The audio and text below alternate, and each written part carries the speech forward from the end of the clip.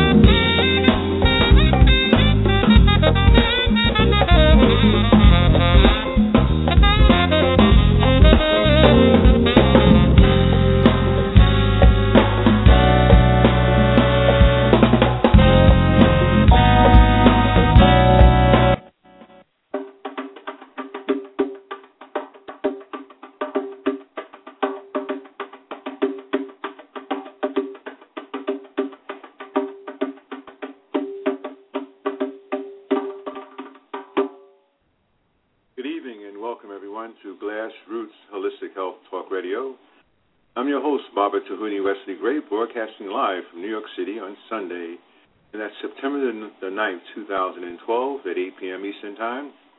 And I'm very much grateful to be of service through this venue and give thanks to the One Most High, my ancestors, my guardians, my mother-in-law, my siblings, and my lovely wife.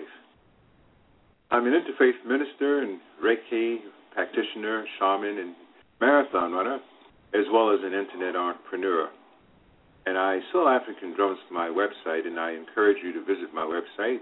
The URL at that site is www.drumsofchange.com. Again, that's drumsofchange.com. It would be a pleasure to have you peruse my website. We have drums from West Africa, Senegal, Ghana, Guyana, and they're expertly crafted by the brothers and sisters of these particular countries in Africa.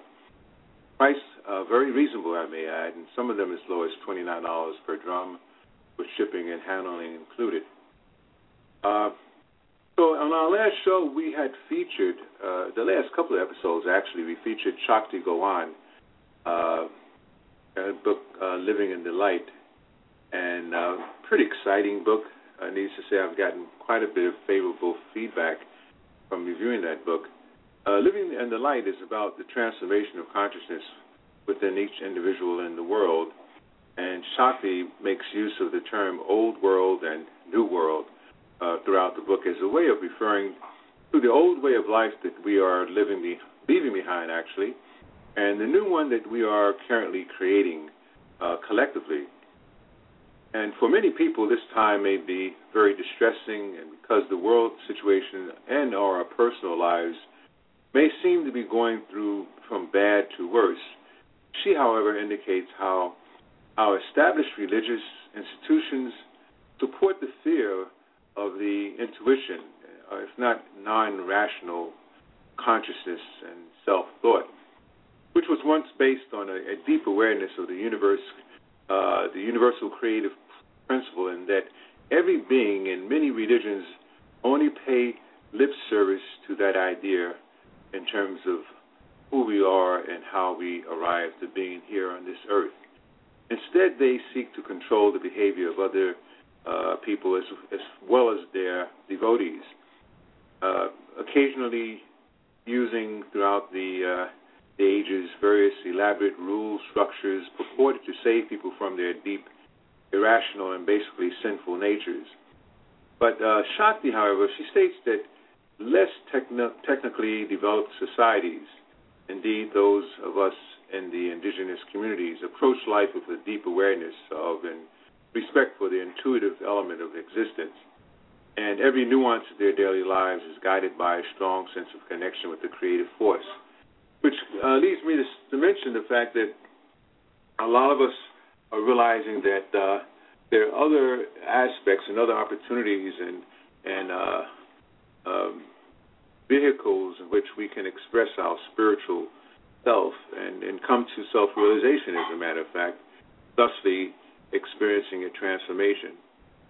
So this evening, I'd like to just delve into those areas, and not only would I be covering Shakti Gawain's book, Living in the Light, but also reading excerpts from Dr.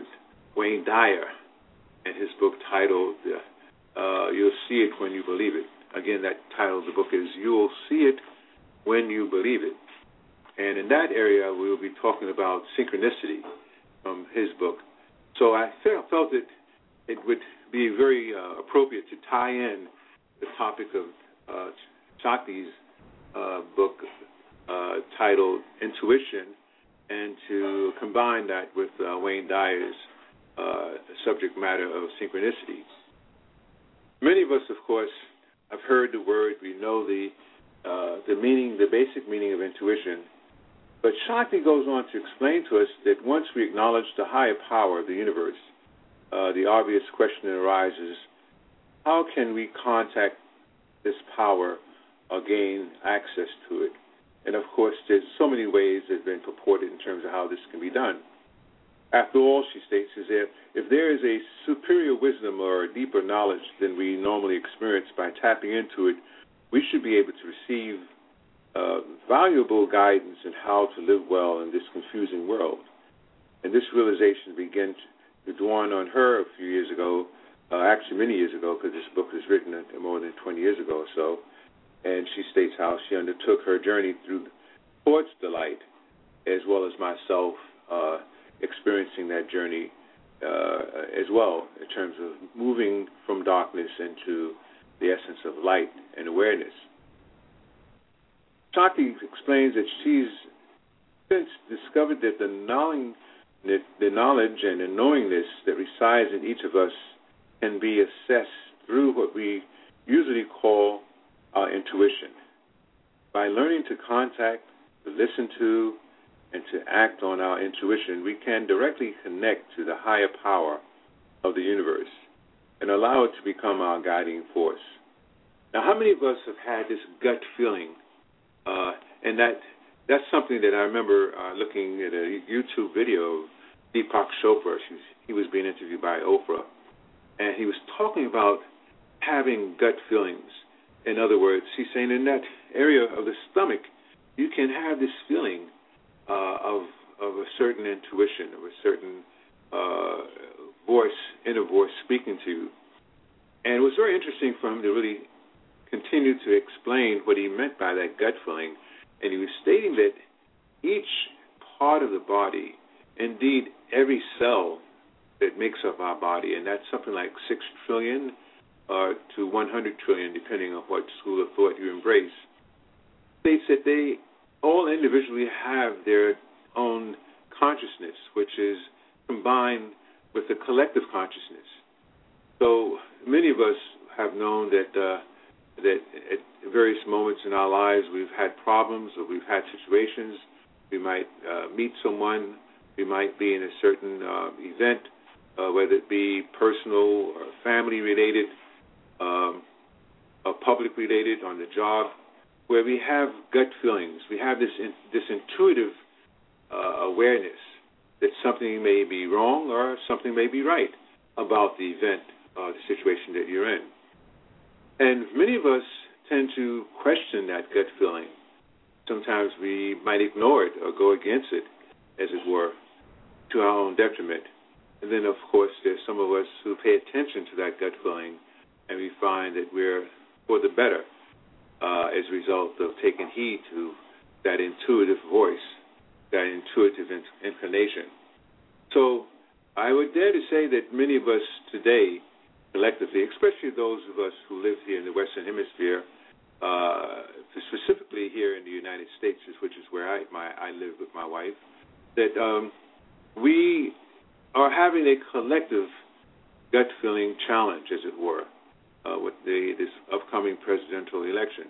People are having to be introspective and take heed to the fact that indeed there are certain things that are being presented to us that we know from our gut that it's not truthful, that there's what we call lies that are being perpetrated within the campaigns and so forth. And then there are some of us who are following our gut feeling and saying, I'm not going to cast my vote or be supportive of that particular entity, of that party or that group of people who support certain ideas that you do not support. Or someone who might say, or a group that may say, well, I do support your ideas, and they're saying these things so that indeed they can have you come on board with them, but you know in your gut that they're not being sincere. So there are millions of us who are simultaneously having this inner voice discussion with ourselves and, of course, having a discussion with others about how we're feeling about the political arena, as it were. And then there are many of us who are thinking about religious institutions, educational institutions, economic institutions, business institutions, just all of these entities which are forcing on us to take heed to our beyond our intellectual, empirical knowledge and awareness, but to deal with that invisible, basically dealing with faith in terms of trusting your intuition. So aside from that, I know that many of us have to make these decisions when we meet someone for the first time. Some of us who are not married or who don't have a significant relationship with a partner might be looking for someone to share our lives with. A lot of times we might vet them, as it were, do our research, question them, so forth. But they will try to, we all try to put our best foot forward. There's an old saying I learned so many years ago, and I always liked it when it first resonated with me, that you don't get a second chance to make a first impression. Well, I want to take a moment to invite everyone, recognize everyone who's in the guest room. I want to thank you so much for visiting. And those of you who are calling in, thank you for visiting. And if you would like to speak with me, please do not hesitate to press the number 1 button, and that will indicate to me that you'd like to share your thoughts with us on air. And, of course, any questions and comments that you have in the chat room, please feel free to express them. And if you'd like that to be shared on air, I will do the same as well. So, yes, that is something that I was talking about, relationships, right? Many of us have had that experience. And beyond the person he or she presents themselves to you, they might look very attractive, very appealing, saying various words that they think that you want to hear, and making certain motions in terms of how they would like to engage with you and grow the relationship. Sometimes you get this gut feeling that, no, this might not be the one. I need to take my time with this, or indeed I might have to just remove them from my life's journey. So that's an interesting observation I think that we all have made, and of course it's always good to be able to transfer that particular type of sensitivity in your everyday life. I see that we have someone on the line who would like to share some thoughts with us. Let me just take a moment to acknowledge them and bring them on board. Hello, 917. Hello? Yes, hello. How are you? Hi, can you hear me? Okay. Yes, I can hear you. Wonderful. And who's speaking, please? Yes, this is Rosie. Oh, hi, Rosie. How are you? I'm good. I was just calling because I have a question about relationships. You were talking about, when you meet someone and them, having a first impression type of thing, and, you keep feeling out what it's about and what have you. But for me, I'm going through a situation where I'm married to somebody, and first it started out just fine, and then later on, I started seeing some things that I would have never got with him if I would have known that. At first it was fine, but then things started to change. Like I realized that he wasn't transparent with his previous life. That's something we argue about because I still haven't met his children, and we've been married now for about a full year, and we were together for a year before that for 2 years. I haven't met his kids, and he says that it's not the right time, but I feel that that's really something wrong. Well, Rosie, I concur with you. Yeah. Your question is, what is your question? I think my question is, how does one cope when a relationship changes a few years after it was absolutely perfect? Like, how does one go forward in situations where your heart and your soul and your mind and all the bells and whistles are, telling you to be careful, but you have a lot of time and money invested and you just don't know what to do? Yes. Well, first I'd like to acknowledge my wife. She just walked into the studio in a very timely fashion, needless to say. And I would definitely like to just say one thing, that relationships, especially with a significant other, whether it be on your spiritual partner, or a husband or a wife, there's always a dynamic that we are not privy to prior to the marriage, because if you're in love, you tend to overlook all the frailties and the faults and imperfections of that person. As a matter of fact, in that love state, you tend to just view that person as being the perfect match, the perfect one, your soulmate. Some of us do not go through that, that we have other reasons other than being in love with marrying another person. However, by and large, when we do get married and develop relationships, love is part of that particular emotion. And, of course, after you get married, sometimes the honeymoon, and I guess that honeymoon might be analogous to the state of love and ecstasy and that high emotion, begins to wane. And now, once the person is with you, he or she begins to show their true colors of who they really are. And that doesn't necessarily have to be negative or positive. It can just be who they are.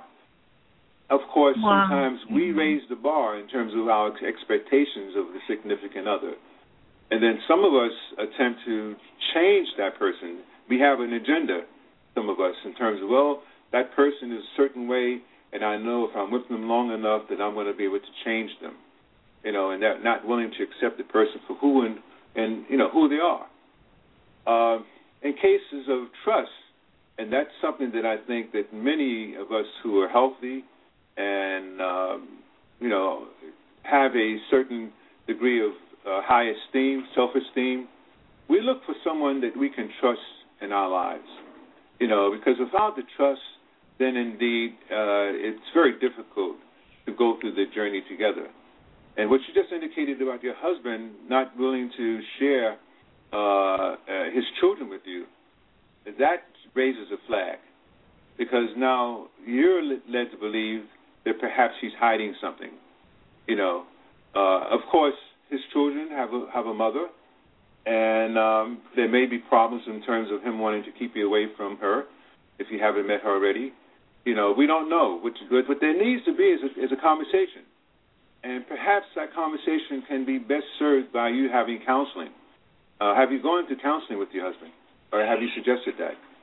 No, I haven't. I wasn't thinking that maybe we needed it, but it's getting more and more disturbing for me, because I already had trust issues when I began the relationship with me, and we began as friends.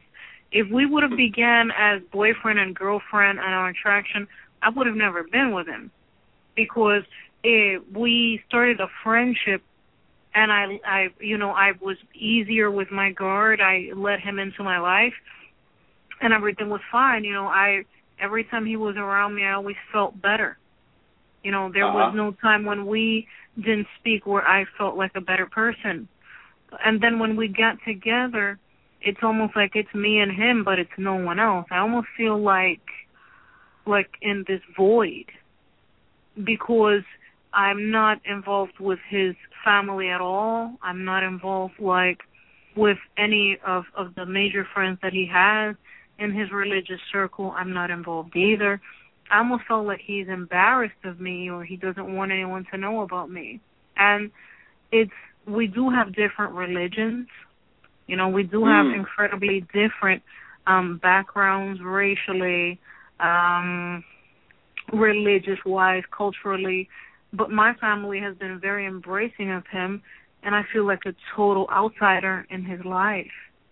Mm-hmm. And at first it was fine, because I think that my thing is that I always thought that love was unconditional. But is it? I thought it was, but the feeling and the pain that I have doesn't make me feel that that's really a valid statement. I don't know if it's totally unconditional.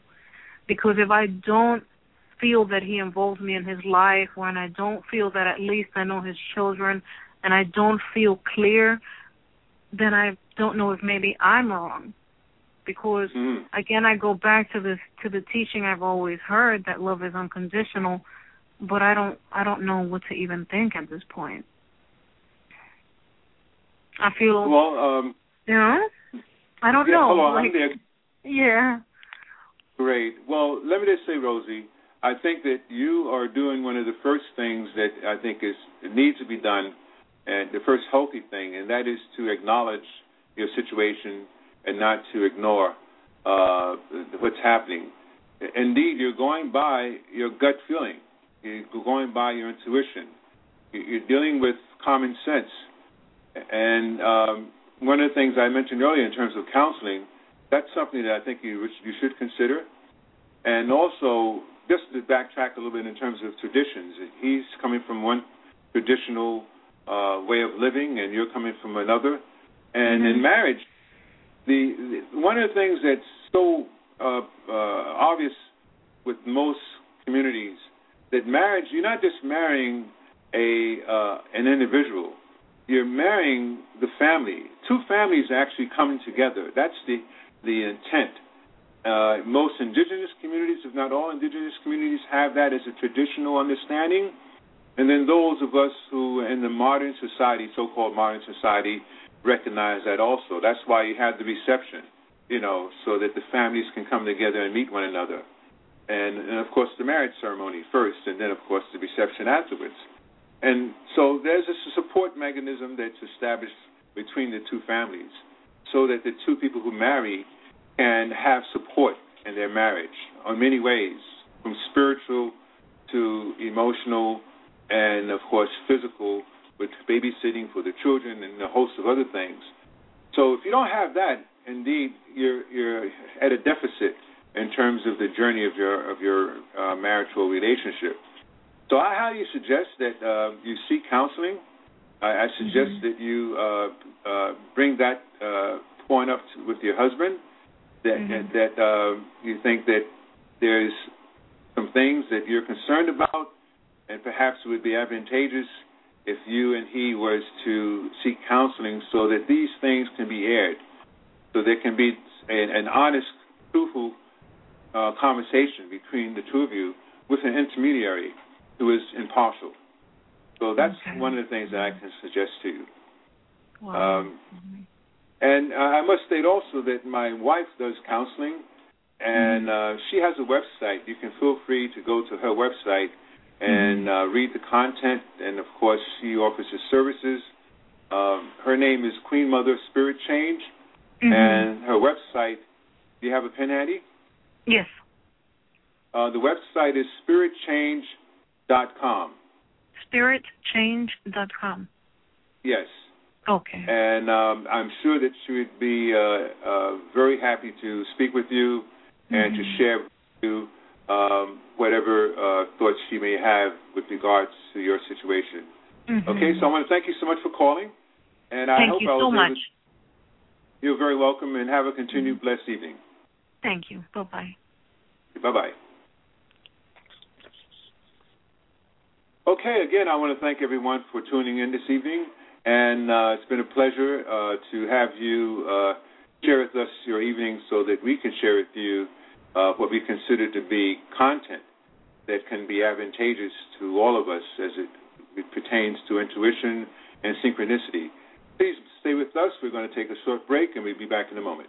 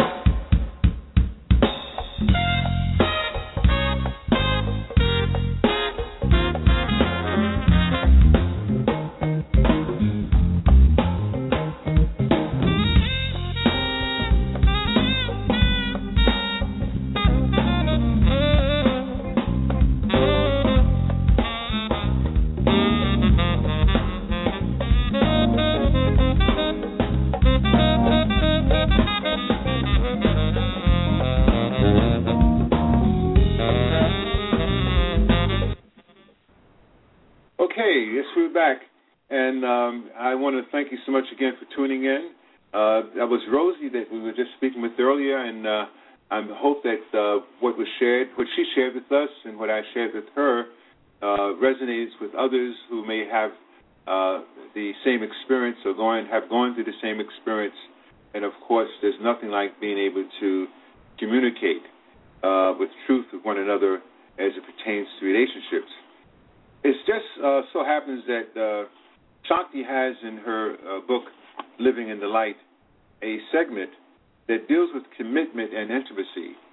And she says that because we have been so focused on externals, most of us have attempted to make a commitment to an external relationship. And what we're really committed to is a certain set of rules. I agree to behave in such a way and such a matter so that we can feel secure about this relationship. And usually these rules are not spelled out clearly. They are basically assumed. And people say that they are in a committed relationship, but seldom clarify to themselves or each other what exactly they are committed to doing or not doing. Generally, one assumption is that they are agreeing not to have sex with anyone else. Even that is rather vague, though, because, as Shakti says, as no one defines what having sex is, often the implied agreement is not to feel sexual interaction or attraction towards anyone else. And yet, how can you make an agreement not to feel something? Feelings aren't under our conscious control. And the real problem, she states, is that with commitment to an external form is that it doesn't allow room for the inevitable changes and growth of people and relationships. And if you promise to feel or behave by a certain set of rules, eventually you're going to have to choose between being true to yourself and being true to those rules. And she goes on to say that when you stop being honest and real, there's not much left of you to be in the relationship. And you end up with an empty shell and a nice commitment, but no real people in it. And because this type of commitment attempts to keep the form of the relationship from changing, often more than not, it simply doesn't last. And the fact is that relationships do change form, and no commitment can guarantee that they won't. Only no normal form can give us the security that we seek. So we could be married for 50 years, and the 51st year your spouse could decide to leave you.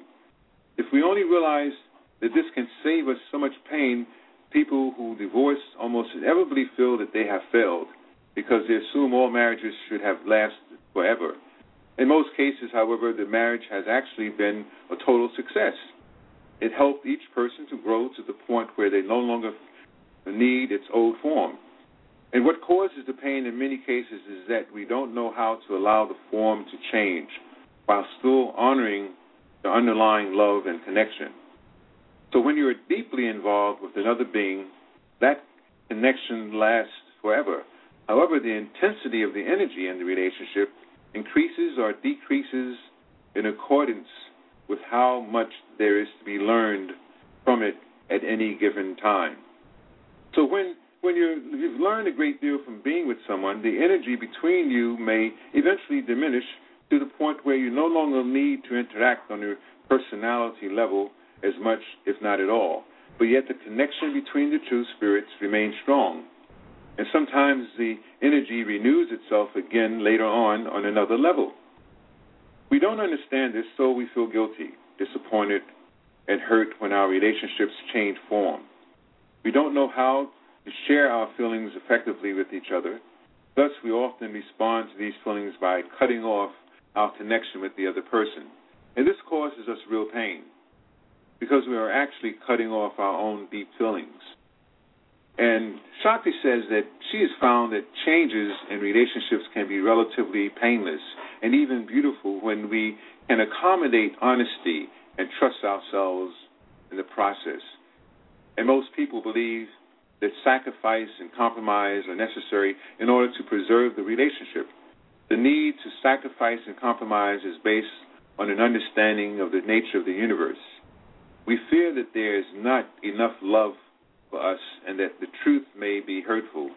And in fact, though, the universe is always loving and the truth, and when we can see it, is always positive. The only thing is that our limitations and fears make it appear negative. So Shakti says that when I'm willing to be honest and ask for what I want, to continue sharing my feelings openly, I always find that the underlying truth in my situation is the same for all concerned. At first it may seem that I want one thing and the other person wants something else, but if we both keep telling the truth as we feel it, sooner or later it works out so that we both see that we can have what we really want. So that seems to be a problem with a lot of people in terms of being truthful with one another. I know that earlier today we were looking at a program, my wife and I, on television, and it was a sitcom, and it was a thing where there was a problem, there was a dilemma with these actors that were playing a part, and one of the actors was in a position where he was acting erratically and was going through some emotional turmoil. And the plot was that indeed they thought that he was attempting to hurt himself. And they decided not to just approach him with truth, but to devise a scheme so that they could intervene on his behalf from him hurting himself. And my wife and I both looked at each other and said, see, there we go again. It was a comedy show, but it just illustrated how this happens in reality, in real life. People approach situations that are very serious without approaching it on a level of truth. So what it does is just exacerbates the situation, makes it worse. And how many of us can remember our parents telling us to always tell the truth with regard to any interaction that we may have, or any event that happens that impacts the family, especially between ourselves and our parents? Because they know that as we tell them the truth, they're in a position, because of their life experience and their superior knowledge, to be able to give us advice if there's a problem that can be to our benefit and not to our disadvantage, to our detriment, as it were. However, if we tell the lie, then they're going to be giving us advice that may make matters worse. And, of course, we find that out eventually that, yes, I should have told my parents the truth and I wouldn't be in this mess. I wouldn't have time out. I wouldn't be confined to my room. And, of course, as we become adults, we find out that, indeed, I should have told the truth, because now I would have been able to maintain my relationship. I wouldn't be without a job. I wouldn't have been kicked out of school. I would not be in a state of not having abundance in my lives. And indeed, some of us would say I would not be in prison. So there's a lot to say about being truthful, especially with oneself.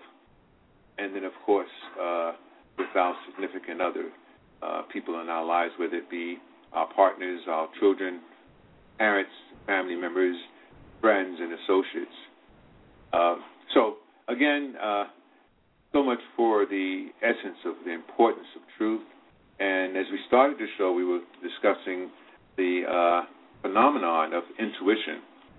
We're going to take another short break, and we will return to continue that subject matter of intuition, and hopefully also touch upon Wayne Dyer's book, You'll See It When You Believe It, where he really has some very interesting things to talk about in terms of synchronicity, that there are no accidents.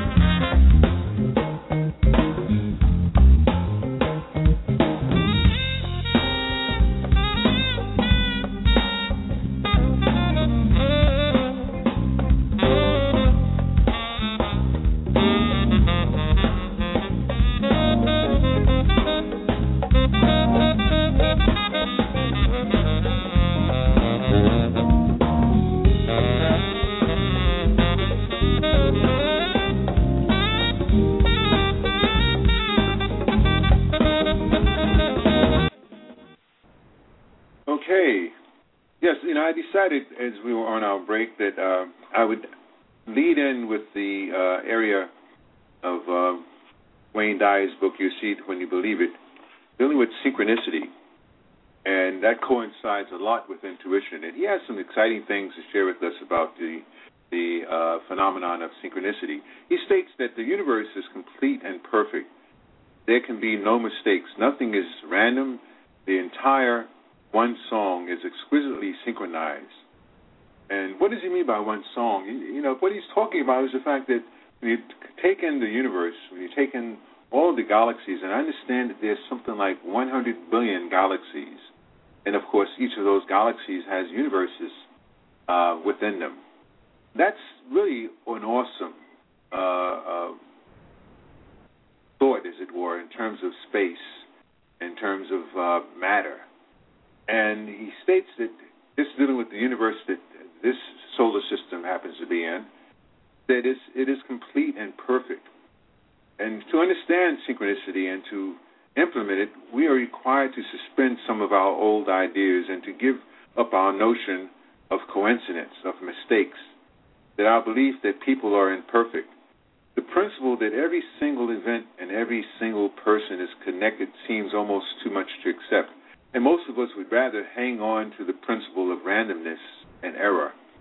We seldom consider that everything within our perfectly operating universe may also be operating perfectly, and appears easier to believe that unexplainable coincidences occur for no reason. So the term synchronicity, which was first used by Carl Jung, and he spent his life attempting to unravel the mysterious threads that seem to wind together in a pattern that is impossible for us to inform and also to decipher. He described synchronicity as this simultaneous occurrence of two meaningful but not casually connected events. And he hypothesized that a collaboration exists between people and events that seem somehow to involve fate and is always operating within the universe. So the basics of belief in synchronicity are that every single life has a purpose and a deeper meaning than we generally are aware of. And behind all form is an intelligence that is exquisitely perfect and that works within a synchronized fashion. And everything happens for a purpose, and the puzzle pieces of life fit together perfectly once we ascertain those pieces. And when you trust and know that these thoughts, you will daily recognize evidence for your belief in synchronicity. And Jung states that he's convinced that this phenomenon is omnipresent in his life and that there are no accidents of any kind. So, yes, indeed, we can always, I think, relate to our journey in life that people, places, and things have impressed ourselves to the point of impress each other, of knowing that indeed a lot of these things we had to go through in order for us to, number one, grow and to increase our awareness and to find our purpose, to ascertain what is our purpose in life. And depending on your religious orientation, your spiritual awareness and sensitivity, we can be assured that those people who come into our lives are there for a reason. Even if it appears to be negative, there's something positive that can be derived from that because you're learning. You're constantly learning from any experience that we have as we interact with another human being. And, of course, problems are an opportunity for growth. And there's many philosophical sayings that allude to that fact. Some people who shy away from problems don't realize that that's what life's purpose is for us to be able to, if not embrace the problem, to accept the problem and to do the best as we can to solve the problem and to conquer it so that we can grow. So synchronicity is a phenomenon that allows those of us who understand that phenomenon to welcome those so-called coincidences that come into our lives and to expect them to happen. A lot of this can be acknowledged through various vehicles such as using astrology, tarot readings, divining. You know, there's a host of ways in which one can spiritually interpret what happens on a synchronistic basis and why they're happening. And then those of us who can use intuition, have that gut feeling in terms of this meditating, being in a state of prayer, and waiting for how the Most High can communicate to us as to why this event, why this person is in our lives, and so forth. And I also recommend, all of us dream. There's quite a few of us who do not recall our dreams when we wake up from them. But I'm always fascinated with the fact that we might go to bed, go to sleep. Before we go to sleep, we have a problem, and then you go through the experience in your dream state where you're able to solve that problem. You wake up with the solution. And so it's always something that I need to do even more of is to write, have a journal and write your dreams, because they are able to allow you to go into another realm of reality, as it were, in the dream state, and to solve problems and have more clarity, as it were. So let me just go on to share with you what Dr. Dyer states with regarding to synchronicity. He says that for some years he has lectured audiences, and he's had questions of how many of you, he's posed actually a question, how many of you have had experience of thinking about someone and then receiving a letter or a phone call from that person the same day he or she appeared on your thoughts? And have any of you run into someone that you had no thought of in years, but just after his or her name happened to come up in the conversation, that person appeared? And every hand, he stated in this audience that he was talking to went up, because synchronicity, or the connection between seemingly random events and thoughts, seems to be a universal human experience. And it happens to all of us quite regularly. And it tends to repeat itself in a series of appealing, inexhaustible happenings. And the fact is that the more we loosen up and allow ourselves to flow in the energy systems of the universe, the more we experience this phenomenon.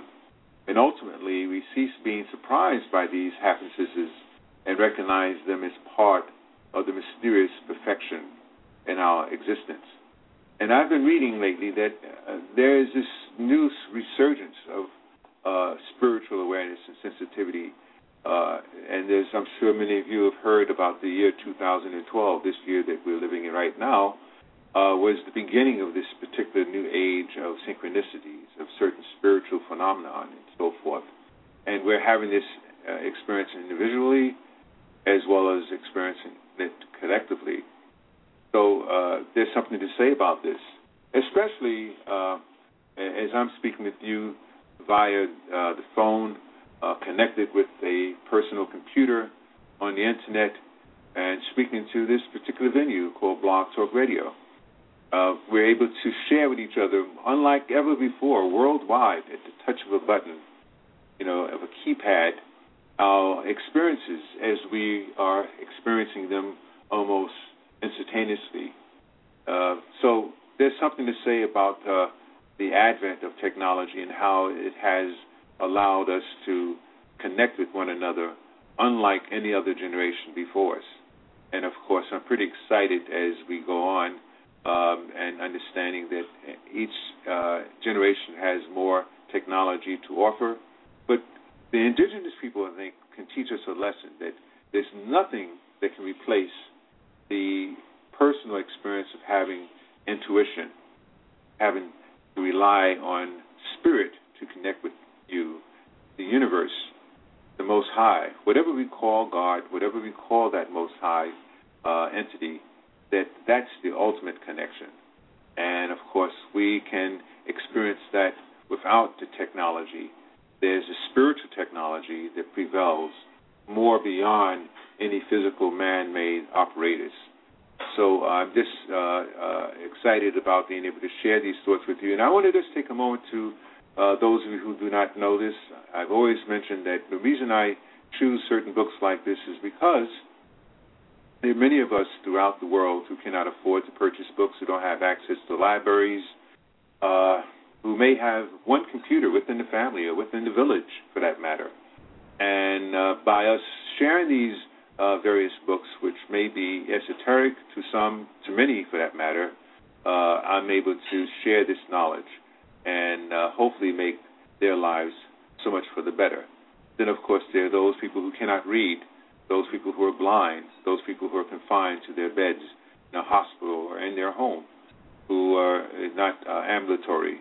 So this show serves a purpose in that respect, and I'm so honored and humbled to be able to be used as a facilitator for that need. So I just wanted to share that with you, and I see that we have some more people on the line. If you'd like to share your thoughts, please press the number 1 button. It will be a pleasure to engage in conversation. Okay, so that's a very interesting piece.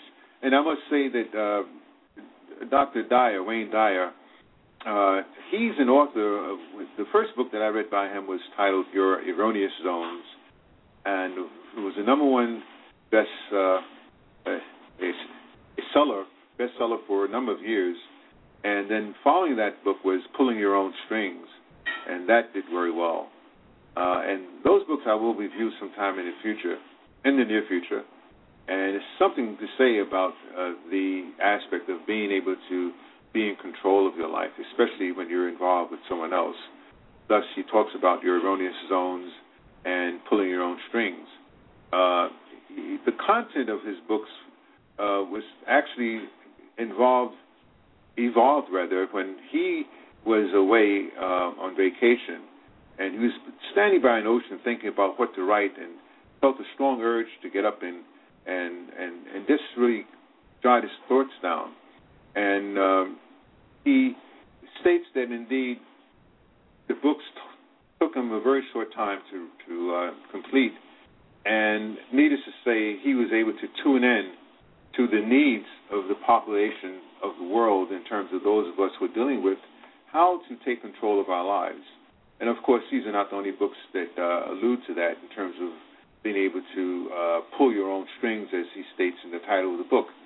But it assisted me in my growth. I was just coming out of my teenage years at the time and beginning to embrace another modality of thought and how to direct my journey in terms of my life.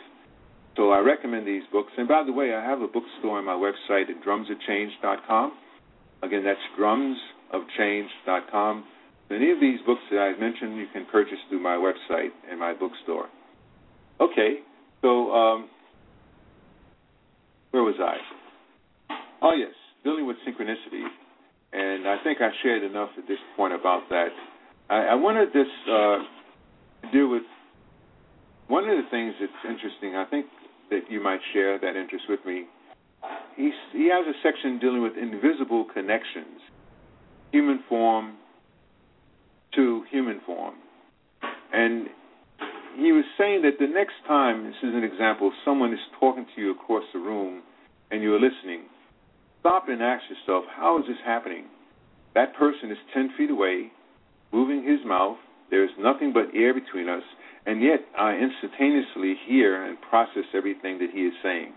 How can this be? And he says that when you stop to consider this everyday, ordinary occurrence, it becomes mind-bending because invisible things called sound waves travel between a mouth and an ear, and you're able to process it all with your brain. And where are the connectors? And he says, using the analogy, he sees his mouth moving and he is sending them out of his mouth, and I do not try to make my ears pick up these invisible signals, yet they appear to do just that. And we unquestionably believe in a whole classification of connections between people that our rational mind would simply cannot fathom. We know that these invisible waves connect us from one person to another, even from an object such as a radio or a door slamming, and I may add a cell phone that we're calling from as we're walking down the street, calling someone on the other side of the planet. We do not bother to make an attempt to figure all this out, but we simply accept the principle called sound as something that exists, something that is part and parcel of our humanity. But we never say it simply cannot be. And if we cannot see it and touch it, then it must not exist. But our belief in this principle allows us to function as human beings, and these are invisible connectors between people, and you participate in them every day. So there's many of us that state that we have to have some type of empirical evidence about reality, that the five senses have to be in place. But of course, as Wayne Dyer was stating in this the invisible connections, that there is something about connecting that doesn't have to deal with the being able to prove it from seeing and touching it. I'm an African drummer, and I'm very much aware that when I play the drums, it affects me on a plane that I cannot explain, but it just heightens my spirit. It elevates my spirit, and those who listen to myself play or any other drummer, I'm always alluding to the fact that indeed the first drum that we hear, the first beat that we hear, is the beat of our mother's heart as we reside in her before she gives birth to us. And that's why, one of the reasons why the drum has such a significant effect on us when we hear it, because we recognize it as a universal life force. So I hope that ties into what Wayne Dyer is talking about in terms of visible connections and the essence of waves, sound waves. That is something that is very, very, very real. We know that there are various animals amongst us whose sense of hearing is far superior than ours is. Bats, dogs, elephants, whales. They can communicate for hundreds of miles from each other because they have a facility to hear, in the case of elephants and whales, decibels far below the capabilities of our ears as human beings. And of course, there are dogs that can hear far more higher in terms of the level of our hearing, in terms of decibels, and bats and porpoises and dolphins and so forth. So we have to just keep conscious of the fact that indeed our senses that we use, the sensitivities that we are aware of, can be superior on one level but inferior on another level. But it's all perfect. You know, there are no mistakes where everything is in divine order. So we're down to the end of the show, and again, I want to just thank you all for tuning in this evening. It's been a pleasure, and I hope that what I've shared with you has been of some significance and has made some impact in terms of you having an increased awareness of the phenomenon of life on the spiritual, mental, and physical level. So, next week we're going to conclude, I believe. Yes, we will be concluding Shakti Gawan's book of Living in the Light, and also then from there continuing with Dr. Wayne Dyer's book titled You See It When You Believe It. Again, I want to thank you all for tuning in, and I would like to give anyone an opportunity in the guest room. If you'd like to share some thoughts with us, please feel free, and also calling in. If you'd like to share any thoughts with us before we end the show, please press the number 1 button. I'll be back with you in a moment.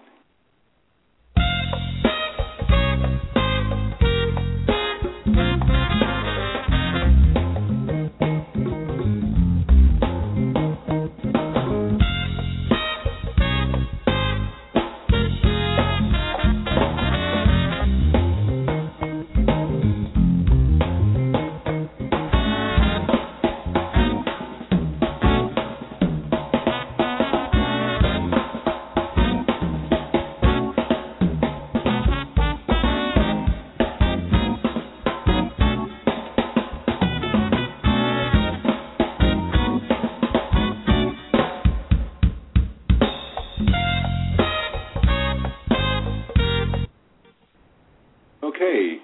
Yes, I'd like to share with you, if any of you have a sweet tooth and like the taste and the flavor of frozen yogurt, also smoothies and crepes, and if any of you live and travel in the New York City area, and if you happen to live in the Stuyvesant Heights area of Brooklyn, New York, do yourself a favor, and I do mean a favor by dropping in to a store called the Brooklyn Swirl. That's located at 445 Marcus Garvey Boulevard. That's a few blocks away from Fulton Street, and their phone number is 347-915-1949, and they're open 7 days a week from 11 a.m. until 10 p.m. in the evening. They offer gluten-free frozen yogurt as well as non-dairy flavors available for vegans. So for more information, please feel free to visit Brooklyn Swirl at www.brooklynswirl, that's BROOKLYNSWIRL.com, and you can also become a Twitter and Facebook friends with them by logging on to brooklynswirl.com. All right, it's been a pleasure with you. I look forward to you tuning in again next week. And as I begin, I close with acknowledging the Most High. We give thanks to the Most High for this evening. We thank you this evening, and may our minds stay centered on the things of spirit and goodness, and may we not be tempted to stray from love. As we begin this week, we open to receive you. Please enter where you already abide. May our minds and hearts be pure and true, and may we not deviate from the things of goodness. May we see the love and innocence in all mankind behind the masks, illusions of this worldly plane. And dear Lord, we surrender to you our doings this evening. We ask only that they serve you and the healing of the world. May we bring your love and goodness with us to give unto others wherever we go. Make us the people that you would like us to be. Direct our footsteps and show us what you would like us to have and do, and make the world a safer, more beautiful place. Bless all your creatures, heal us all, and use us, dear Lord, that we might know the joy of being used by you. We thank you again, and we are grateful. Namaste, shalom, assalamu alaikum, one love, peace, blessings, and abundance to you. God bless.